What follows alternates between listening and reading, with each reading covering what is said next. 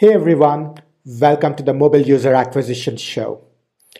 In the Mobile User Acquisition Show, we talk about how to use mobile user acquisition strategies to grow your app quickly and capital efficiently. The Mobile User Acquisition Show is presented by me, Shamant Rao, mobile growth leader and founder and CEO of the mobile growth consulting firm Rocketship HQ. Each episode includes strategies, tips, and pointers from the leading edge of mobile user acquisition that you can use to unlock tremendous growth for your app in a sustainable and capital efficient manner. Brett Nowak. Brett is the founder of Liquid and Grit, a product research company for games that creates actionable reports about new game features and industry trends for game developers. In this fascinating interview today, Brett describes his unique approach to hiring. Brett has developed an interviewing and onboarding process that is almost guaranteed to remove biases, get the best person for each role, and develop a superstar team in a manner that involves almost no talking to the candidates or any sort of in-person interaction with them. Today, we dive into this fascinating and counterintuitive approach to hiring that has helped Brett build a superstar team at Liquid and Grit. I am very excited to welcome Brett Nowak to the Mobile User Acquisition Show. Brett, welcome to this show. Thanks for having me. Brett, I'm excited to have you here today because the first time we spoke, it was my intention that we would end up talking about a lot of what you do, which is deconstruct games, really analyze games, really dig into what makes some features work and some not to work, which I find fascinating. I really thought we would talk about that. But in the course of our last conversation, as it turns out, you shared with me an aspect of your work which I found to be even more fascinating, which is how you hire and how you have a remote hiring process that comes about as close to eliminating hiring biases as I have seen. So I figured that would be a good topic for us to talk about today. To kick this off, tell us about what inspired your hiring process. A couple different things. One was when I worked at companies, I felt like the hiring process emphasized personality and fit too much, and those are important, but it didn't focus enough on people's ability to do the job that they are hired to do. I also wanted to have a process that was fairly inexpensive to execute because I felt like having a top-notch team was predicated on the idea of hiring people easily, because if you can easily hire people, then you're more likely to let people go who aren't top-notch. And the third thing was that I feel like the hiring process in general is very difficult. It's very hard to be accurate. So I wanted to build a process that somewhat like lean methodology got people through our funnel quickly and efficiently and got them to do actual work so we could see what they did rather than rely on our interview process. Yeah. And once you think about a conventional interview process from the lens of some of the things you're talking about, you do realize that a lot of the interview process optimizes for things that may not always be good predictors of performance. So if we had to speak to your process, what are you optimizing for in your process? We're really just optimizing for finding people who are very diligent and excellent at the job that we want them to do, and also to remove biases from the hiring process, which has been a wonderful, somewhat byproduct of the process. We don't even know the sex of the person or the demographic or background or really much about them, other than they're very good at doing the thing that we are planning on having them do. We're also optimizing for having them experience what our culture is like through the process and having them not, experiencing one thing in the interview process and then have something else go on when they are working here. Yeah. And what does your hiring process look like? What are the different steps involved? First, we're 100% remote company, so that kind of plays into it. And then for the hiring process, when we have something that we want to hire for that is a unique role, meaning that it's not something that's defined in the market. Something defined in the market might be like a WordPress editor. So it's something somewhat unique to us, right? We post a job generally on Craigslist. It's been very effective for us. We found Ivy League grads to people who don't have a college degree and in between, and all very excellent at what we need them to do. And we post a job description there, and then we have a series of tests. And the first test is fairly easy, but a lot of people don't read Craigslist ads, so you can kind of filter out people who aren't really serious. And then we have a series of 2 to 3 additional tests that we have them go through that are very specific to what they'll be doing. They're not like how many balloons fill a bus or some random question. They're very specific to the thing that they'll be doing. So if they're an editor, they'll be editing. If they're an analyst, they'll be analyzing. If they're going to do data, they'll be downloading spreadsheets. And then when they fill out their test, they're going to respond into a Google form. So we have all of the candidates in a spreadsheet, and we can compare their results to each other, which is really great because we're not just talking about one person in a vacuum. We're actually opening up their spreadsheets, opening up their answers, and comparing one to the other.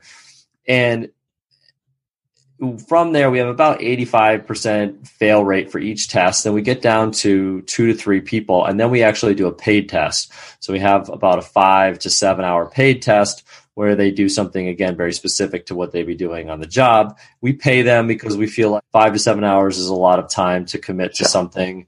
And we realize 2 of the 3 may not get the job. And we pay them on their hourly rate that they would get. And then from there, we hire at least one person. And we also have the onboarding from there actually completely virtual. So we have all of our onboarding videos recorded. We have an onboarding standardization doc that they read. All the emails that they receive are templatized, meaning that we just do like a short code and they get spit out. And so they onboard without really much of any cost on our end.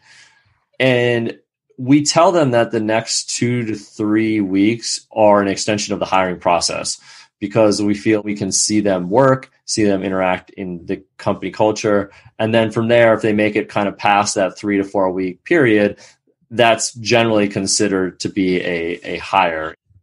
Sure. So it's clearly very elaborate and well thought out as a process. Out of curiosity, a lot of the work you guys do could be considered fairly niche. For instance, deconstructing games or looking at game mechanics or game features isn't something that a lot of people have domain knowledge in or skills in.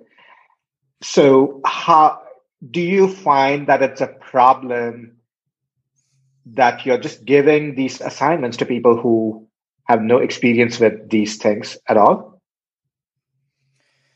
Yes, and I think that we have found that given our potential pool of candidates is the entire world that's on the internet or anybody who is going to look at an ad, it's massive. We've found that we actually don't give a lot of instruction because at our company, we don't do a lot of hand-holding. So we actually want to see how people respond to that. And we do say it's okay to ask questions, but it's sort of intuitive what questions are the right ones to ask. The ones that end up getting the jobs are the ones that say, I Googled this and you didn't really specify this, so I found out this on another website and you have this wrong, so I fixed that. And they go the extra mile, and we Sure. kind of do it intentionally.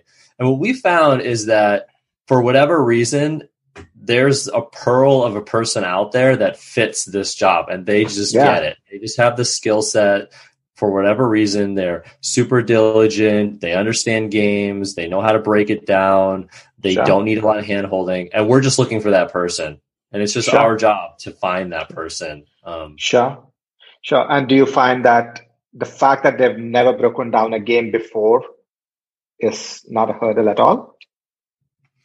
We have found that experience does not predict ability in our company. Yeah. I mean, we do not say that you have to have any experience. We do find that if they're going to be an analyst, that knowledge of games really does help. I mean, we generally don't find people who don't know games and then are really good at the analyst part. But for example, we've hired editors, and I've gone through hundreds of editors, right? And this is outside of games. And the two best editors I've found have no experience editing. One is a lawyer, and the other one just happened to respond to a Craigslist ad. Our lead analyst worked at a grocery store before this. I did actually hire in the industry initially. I hired QA people. I thought, hey, they would have a lot of knowledge of games and they would be great at this job. What I haven't really stressed is the importance I found of finding someone who's diligent. And diligence is a skill or I think a trait that you've taught yourself or you've been taught before. And that's not something I can teach. And so we really optimize to find diligent people. The gaming stuff is a lot easier to teach somebody. Yeah. And that's so fascinating because I think the conventional view of hiring and recruiting is to optimize for domain knowledge. And I'm sure there is some amount of talk of hiring for attitude, but I think that comes a very, very distant second.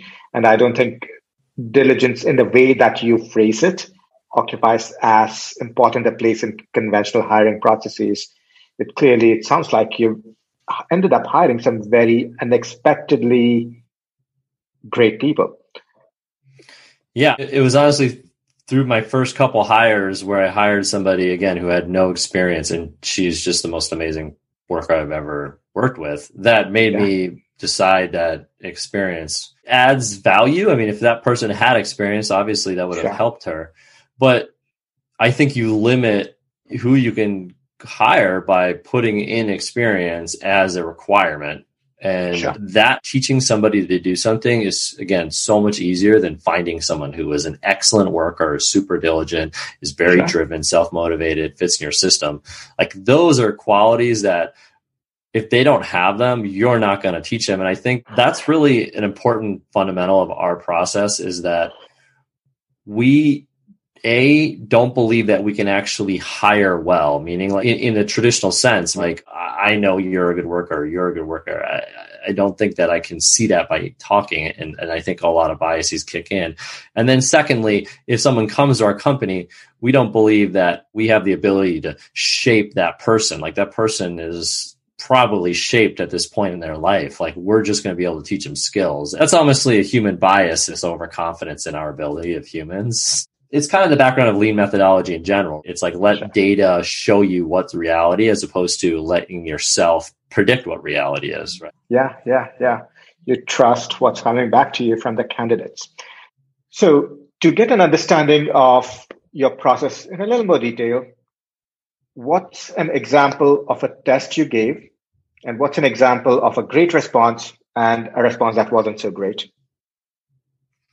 Let's see, for a position like a numbers analyst we hired recently, we had them download a spreadsheet off of, I think it's 538 website where they have like all these spreadsheets and do an analysis of the data and then upload their spreadsheet into our Google form. And their spreadsheet was uploaded into Google Sheets. The great thing about this process is I don't have to really tell you what is a great candidate because you can compare every single person's response. They're getting the same exact question. And so when you go into your Google Sheet, which, Google Forms, when you upload it goes into a Google spreadsheet, you compare every single candidate's responses to the same exact question, which again removes the bias of somebody going and interviewing somebody and asking a set of questions, another person asking a random set of questions, and another person, right? You're not comparing apples to apples to apples. And what we do is it's the same question. So you just open up those tabs and you can see them so clearly that it's obvious. This person's graphs just jump out at you and this other person's graphs doesn't. We're hiring a gaming analyst position right now. And we actually, for those, have correct and incorrect answers. They're really hard. So if they get 5 out of 6 right, they're going to pass the next phase. But once you start seeing towards the end their answers, I mean, you can see their paragraphs are correct. Their sentence structure, they go the extra mile. And that's what's beautiful about the process for me as well is I wanted to eliminate the time I spent on the interview process because I felt like I was spending a lot of time. And as a founder, you really want to be cautious of your time. And by having each candidate do the exact same thing, someone else in your team can very easily do the vetting of the person because they can compare each answer. And so that makes a very scalable process. You just set up the tests. And at this point, actually, I don't even set up the tests. So it's really hands off for me. I don't really involve myself in hiring at all. And we have the whole process written out. In fact, we just posted for a job. I had my chief of staff talk to the person who hired last, and she had it written out in our standardization document. So she just pointed the chief of staff to the standardization document, and she just used the templated response. We used the same Google form. We did the same exact process, and now this chief of staff is owning it. Yeah. Right. Which also speaks to how much can be standardized. Like you said, you no longer even need to set the questions because clearly for an analyst, there's a standard set of analyzable data. And presumably the next time you hire an analyst, you could use most of the same questions that you used the last time around. So definitely, I think it's impressive how much can be standardized. So to switch gears a bit, once you do hire people, my understanding is that your onboarding is also fully remote and you don't talk to anybody that's onboarded. So tell us about why your onboarding is structured in this manner.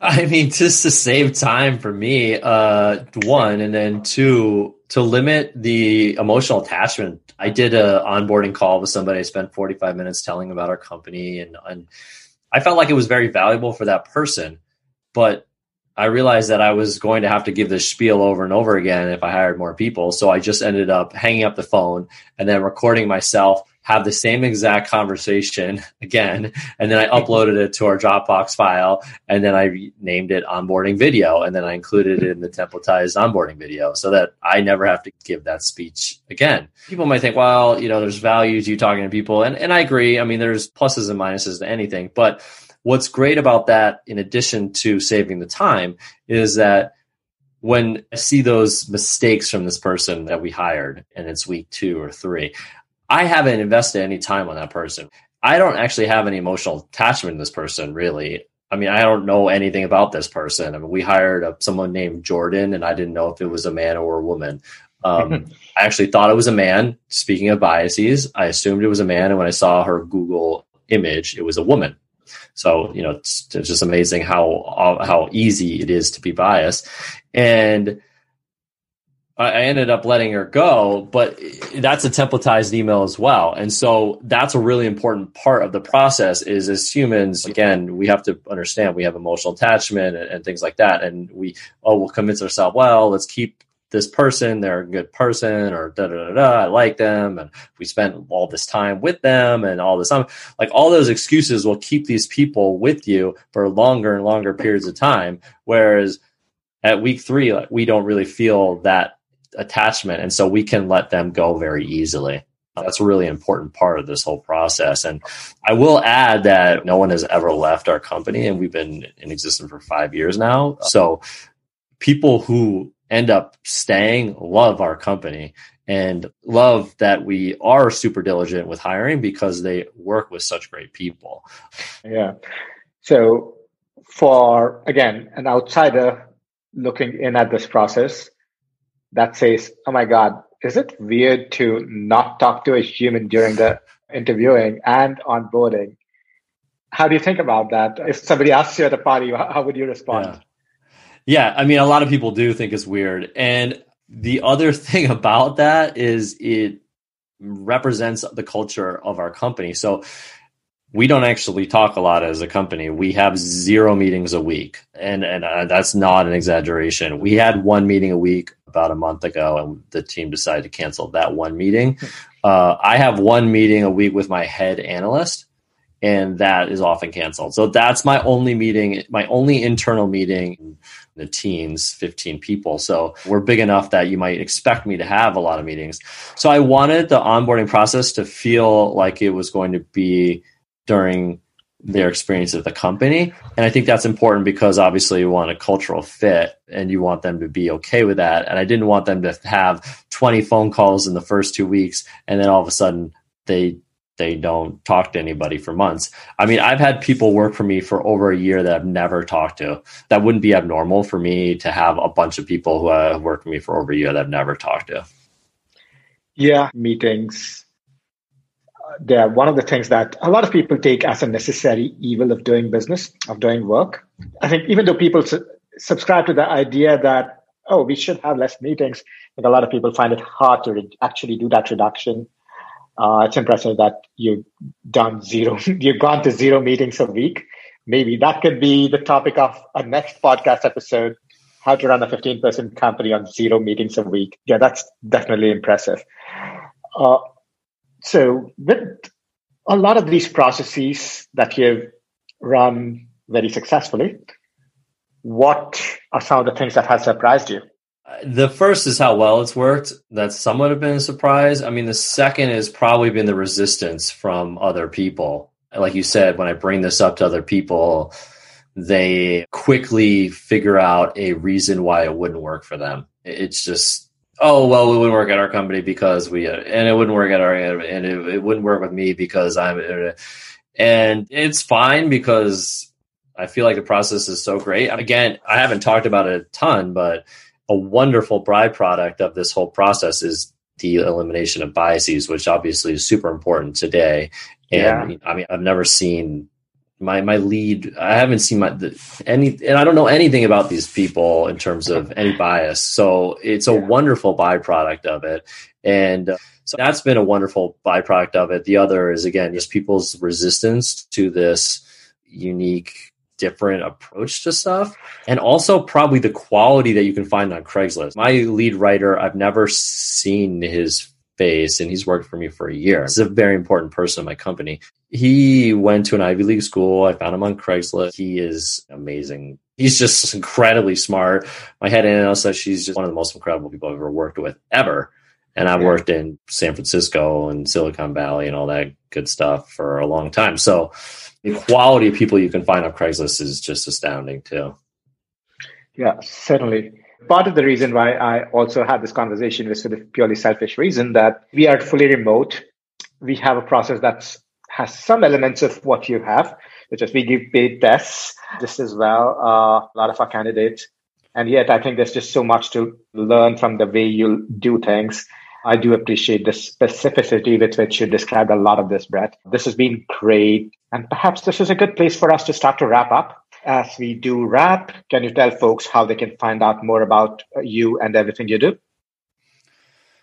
I mean, you can find us at liquidandgrit.com to find out probably more about our company. If you have questions about the hiring process or some of the unique things we do at our company, the best thing to do is probably reach out to me at LinkedIn or email me at Brett, Nowak, Nowak, at liquidandgrit.com. I'm happy to chat with you more about it. Excellent. We will link to all of that in the show notes. But for now, thank you for being on the Mobile User Acquisition Show. Yeah, thanks for having me. It's been a pleasure. Thank you for listening to the Mobile User Acquisition Show. If any of this was helpful or instructive, I would love for you to leave us a review or rating on iTunes, Stitcher, Overcast, or wherever you get your podcast fix. This podcast takes a ton of time, effort, and love to produce, and I deeply value every review and every piece of feedback that you share. Thank you for listening, and I will look forward to sharing our next episode soon.